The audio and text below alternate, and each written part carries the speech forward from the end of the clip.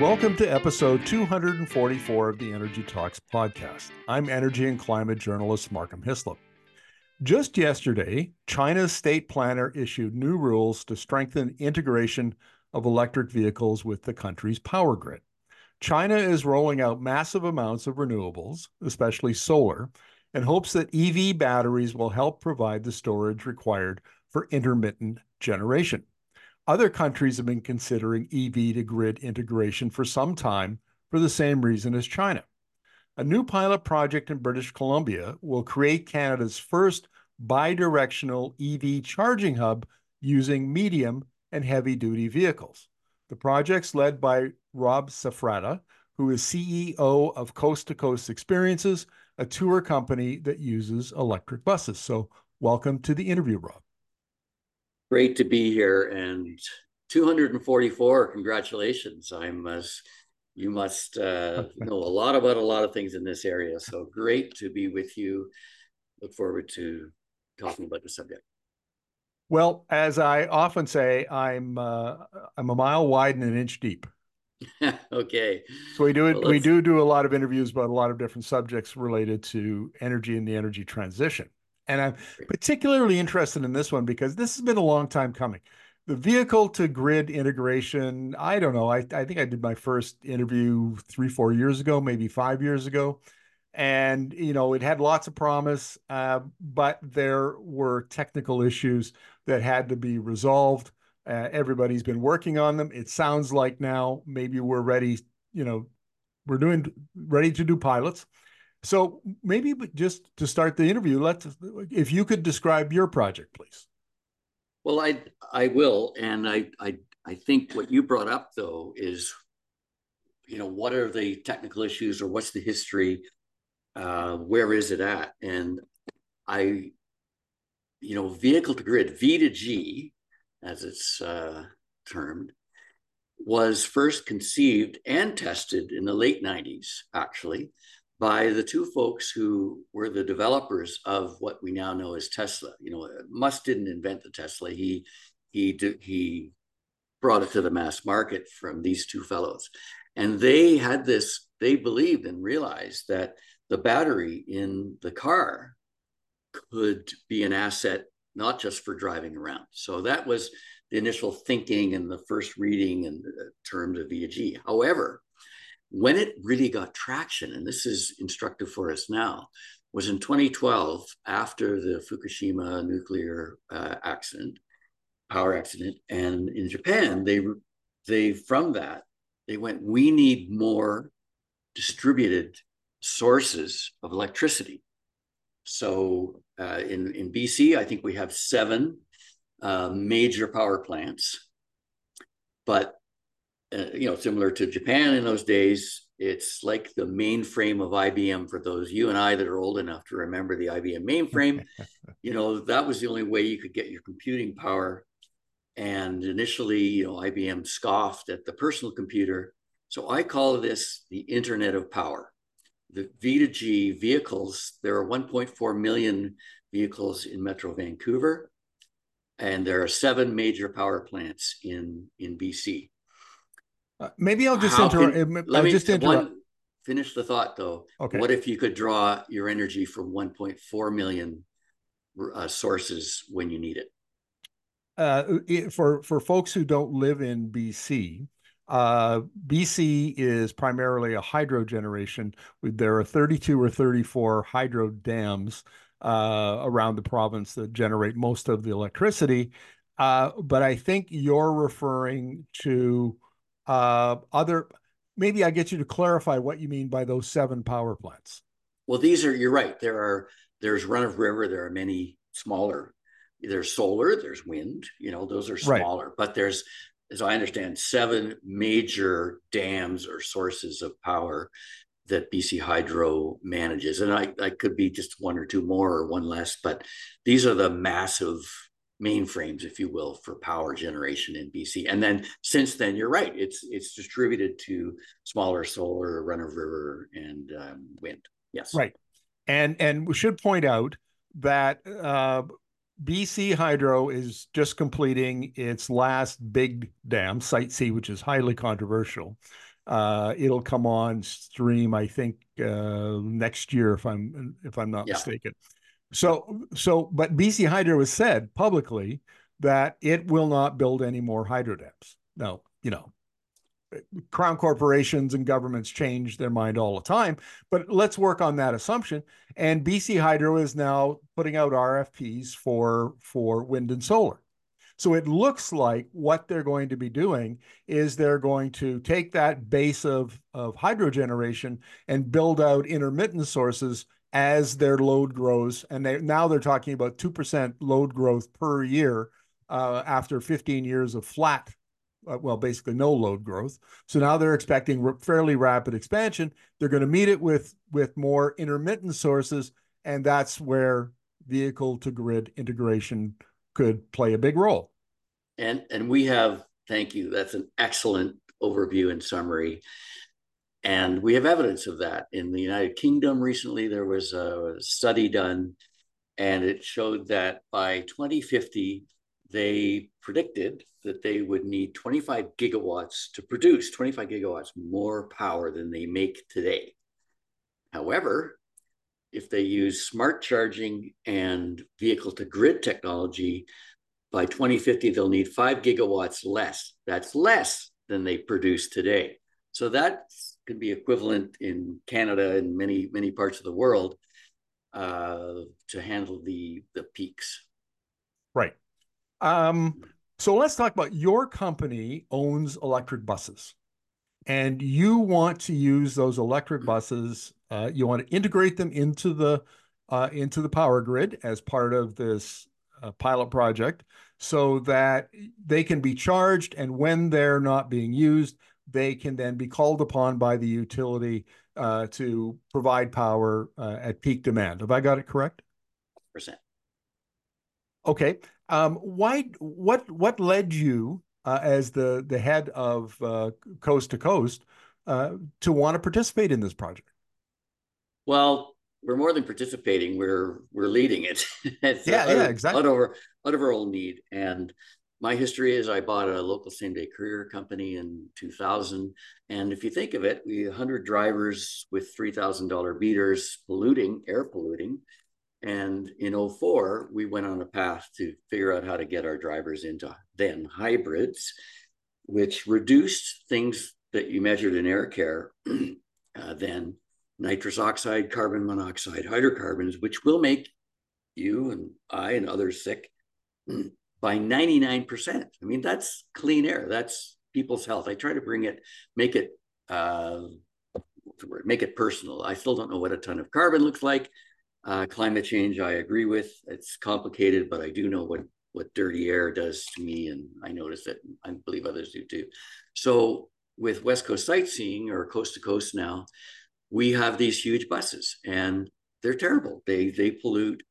Medium and heavy duty vehicles account for 40% of the pollution, carbon and air pollution, even though they represent only 3% of the number of vehicles, because we drive hundreds of kilometers a day and they're big.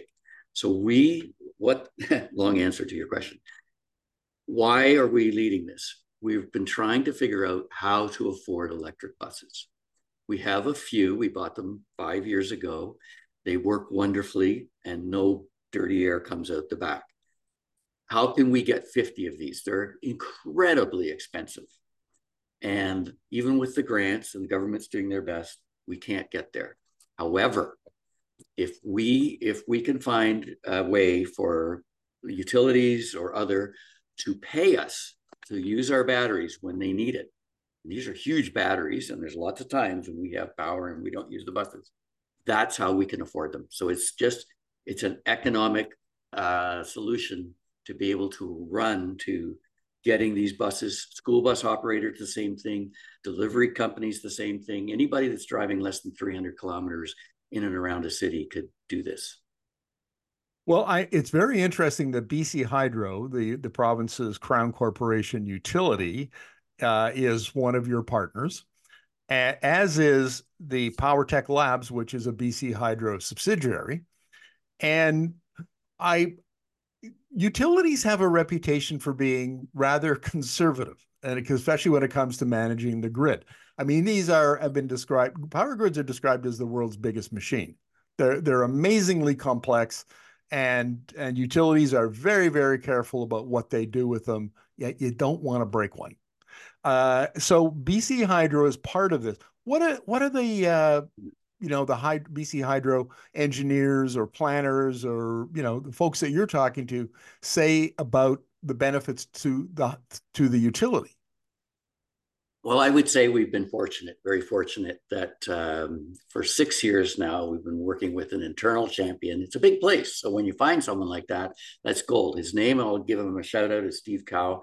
And his responsibilities are to where there's weaknesses in the grid or there might be a blackout because it's overloaded, his responsibility is to fix that or make sure that that doesn't happen. And he has been to more vehicle to grid conferences and read about it. And he's championing this from the inside. And he knows, as I said, they could make 5% less energy or 5 gigawatts less in the UK using smart charging and vehicle to grid. So that's a person within an organization, and the technology, there's no new technology needed. It's putting a lot of pieces together that now exist and have existed. So that's when I say BC Hydro, they know about this now, right to the top level, the CEO, et cetera. And they'll come to it slowly, but they know that it's a solution. That's a very interesting insight and I can see based on the interviews I've done so far with utility executives how important that is to have that internal champion. And some of the bigger context for this is there's a nonprofit called if I remember correctly, the North American Electricity Reliability Council or corporation. Anyway, it's tasked with overseeing the reliability of power grids all over North America. NERC is the acronym. That's a mouthful the way you said it at first. Yes, well, so NERC. we'll call it NERC. But NERC recently released a report saying that in North America, and then, they including Canada, the possibility of power outages because of the rapid switch to renewables has decreased significantly the reliability of the grid. And now the risk of power outages has risen much higher than it has been in the past. So I can see where somebody like is it Steve Cowell? CAO, Steve Cow. Steve Cowell. Yeah. Okay, I can see where Steve Cowell would look at that because Steve Cowell will know about NERC and I'm sure he's read these studies and say, okay, we get it. Now it has to be more reliable. Then where are we? Storage is one of the best ways to improve reliability. Peak shaving and frequency modulation. There's a whole bunch of other stuff that I don't pretend to understand. I'm not an electrical engineer, but anyway, that's the batteries help with that. And where better to get batteries than from the electric vehicle grid or pool, the fleet. And it seems to me like medium and heavy duty vehicles are generally used for things like, what you're using your buses for, but then you have delivery vans and you have short haul, freight within a big city or a metropolis like Vancouver, and they sit idle for long periods. After they're all in one place, so you're not having to worry about like residential EV or EVs in a residential setting. And so medium and heavy duty seems to be actually the most logical place to start with vehicle to grid integration. Is that kind of the thinking in your team? Again, I really appreciate the knowledge, the general and specific knowledge you have. You've summarized that really well. If you think about medium heavy duty fleets, if you will, there's an opportunity initially to have 10 or 20 or 30 in one place when they're not being used, and to set up and harden the technology. And the batteries are 5 times bigger than a car. So to really be relevant, to the grid, or I think we're going to talk maybe about what's called V to X. And what that means is you could power a building. X means anything else, a building, direct to load, construction site. You name what, X can equal anything here. And so in the future, I believe anyone with an electric car, bidirectional charging is V to X. It's charging in, charging out, bidirectional. That will be the norm. And that when you plug your car in, and I've actually already seen this on a screen in an existing car, that I could push the screen and say, oh, I only need 30%, or I need, don't take my battery down more than 30% or 50% or whatever, because I know what I'm going to need. So it's conceived, it's available, and yet cars are in a million places, different places, garages and whatever, homes and communities. So it's easier to set up initially in aggregate. One of the things, this is, we do some reporting on the American power grid and how it's being modernized, and the integration of renewables, which is happening fairly rapidly in a number of states. Mm-hmm. And one of the issues that comes up is that systems operators, and we only have a couple of systems operators in Canada, in Alberta and in Ontario. The rest are, the utility acts like the system operator, or operates the system. Yep. But down in the U.S.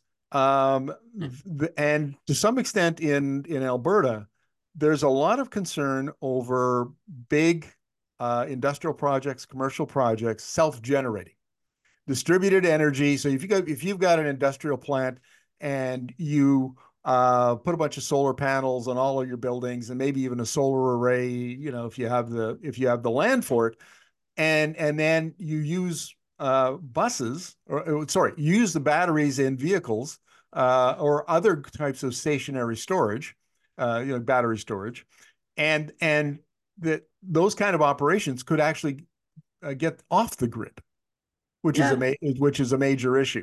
So it seems to me that that's an example of V2X. Oh, 100%. That's load, directly to load. And it's not just vehicle, it's the solar or whatever, they're generating their own power. And you say, you started with the word concern, though. I go, well, really? Makes the operations more resilient. What if you were a real estate person building a industrial building, and it was set up so that my buses could charge, but also give power at night. It could charge at night, and then during the day, other vehicles could charge or give power back, and people parking there could be running the place, charging it, powering it. So that would be an amenity to that site, that the people there could say, well, if there's a power outage, I'm okay, because I've got a stand up, a little bit of small stationary battery. I've got all these cars powering me. I'm still going. It's an amenity. Yeah, fair enough. No, I was talking about the other customers and the system operator who were worried about the migration of large loads on the power grid off the grid, and then the utility or the system operator loses the revenue, and then that has to be replaced. But anyway, that's kind of an aside. That this is a side issue, and I don't want to get sidetracked on it. But so one of the questions I have, and I'm very interested, is, as the owner of the electric buses and the batteries, are you worried about V2G increasing the number of cycles that your batteries have to go through and leading to premature degradation of the battery? That's usually the first question and the biggest question. And in fact, the good news is it improves. The studies that I've seen, and I can talk more about it, show that it increases the longevity by about 10%. And here's a couple of reasons why. For us, we don't use our buses for 6 months. like really 90% of them are parked. A battery that's not being used for 6 months degrades in different ways. It's better for it to be cycling. Okay. And when it's cycling, so if it's being used by the utility, um, the way that it's cycled when the utility is using it with technology and to come out, at a certain rate and all that kind of thing is optimized versus you can imagine our bus driver or me, just kind of pushing the pedal down and up and back and forth and there's nothing elegant about that. Technology can cycle this much more elegantly or in a sophisticated way that in fact it will extend the life of the battery. And I would imagine that some of the partners here that I'm looking at for your project, like Fermata Energy provides the platform for this to happen, right? The software platform, and so Right. that's where that kind of efficiency would come from, is having the company like that involved in the pilot. Yes, and again, as I mentioned earlier, there's a number of pieces and parts that need to be plugged in well together. So Fermata's role is on the software side, making sure that when and what comes out is clean to the grid or the load. There's Borg Warner that just bought the only company that has a currently certified bidirectional charger. There will be many more within a year, and they're top players in the world, a few that supply, only some of the OEMs have bidirectionally ready vehicles, but they all will soon. And Lion Electric Company is your bus your e-bus partner, and we've interviewed Lion Electric in the past, based Great. out of Quebec, and they actually have their own battery factory now, or soon will have their. They do. Uh, I've been there. They do. Yeah. oh, it's up and running now. Excellent. Yeah. So from Lion's point of view, are they looking at, okay, so we have our bus now. Now we have to make sure that the bus is up, is ready for bidirectional charging. Is that kind of their role here?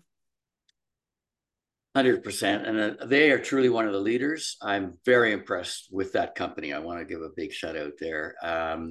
So they, started making school buses, a better school bus, and then electric, of course. And they have a plant in the States as well.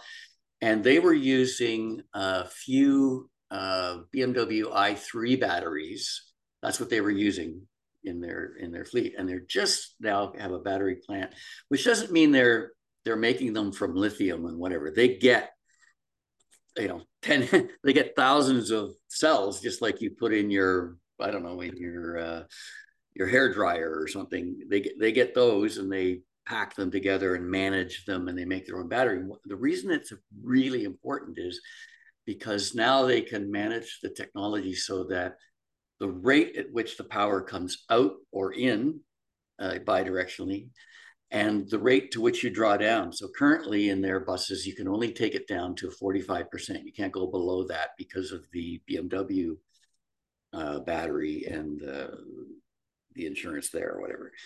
But with their own battery, you'll be able to take it down to about, I think, 20%. Don't quote me on that. And so at a faster rate. So it just, they called us a power company in the future. We will be not a bus company, a power company, when we have hundreds and then thousands of electric buses with 350, 400 kilowatt hour batteries. Yeah, I think the term that I've heard mostly is prosumer. You're both a producer and a consumer of electricity. Well, Rob, this is fascinating. What's the timeline for this pilot project? Well, we've done the test, if you will, and I'm too old for pilot projects, just so you know. So we are proposing, BC Hydro has its own use. They want 40 electric buses from us, and with a contract from them, we'll be able to get those 40 buses for them to use mainly in the winter. And it'll take at least a couple of years to harden and, get that up and whatever. So 2 to 3 years, it's getting it into the school bus industry at scale. The film industry really wants it. Delivery industry wants it. The tourism, across Canada and North America. So it's 2 to 3 years still of hardening. And then there'll be more cars. The Nissan Leaf, by the way, I mentioned Fukushima earlier. The Nissan Leaf has been bidirectionally capable because of that for many years. And so 2 to 3 years of hardening testing, and then this won't be such a subject on your show because it'll be the norm. Well, Rob, we're looking forward to that, and we hope we'll stay in touch and see. We wish you all the best on the pilot project. Thank you very much for this. Markham, thank you for reaching out. I think you're doing an important service, and boy, time went by quickly for me here. And best wishes. Happy New Year.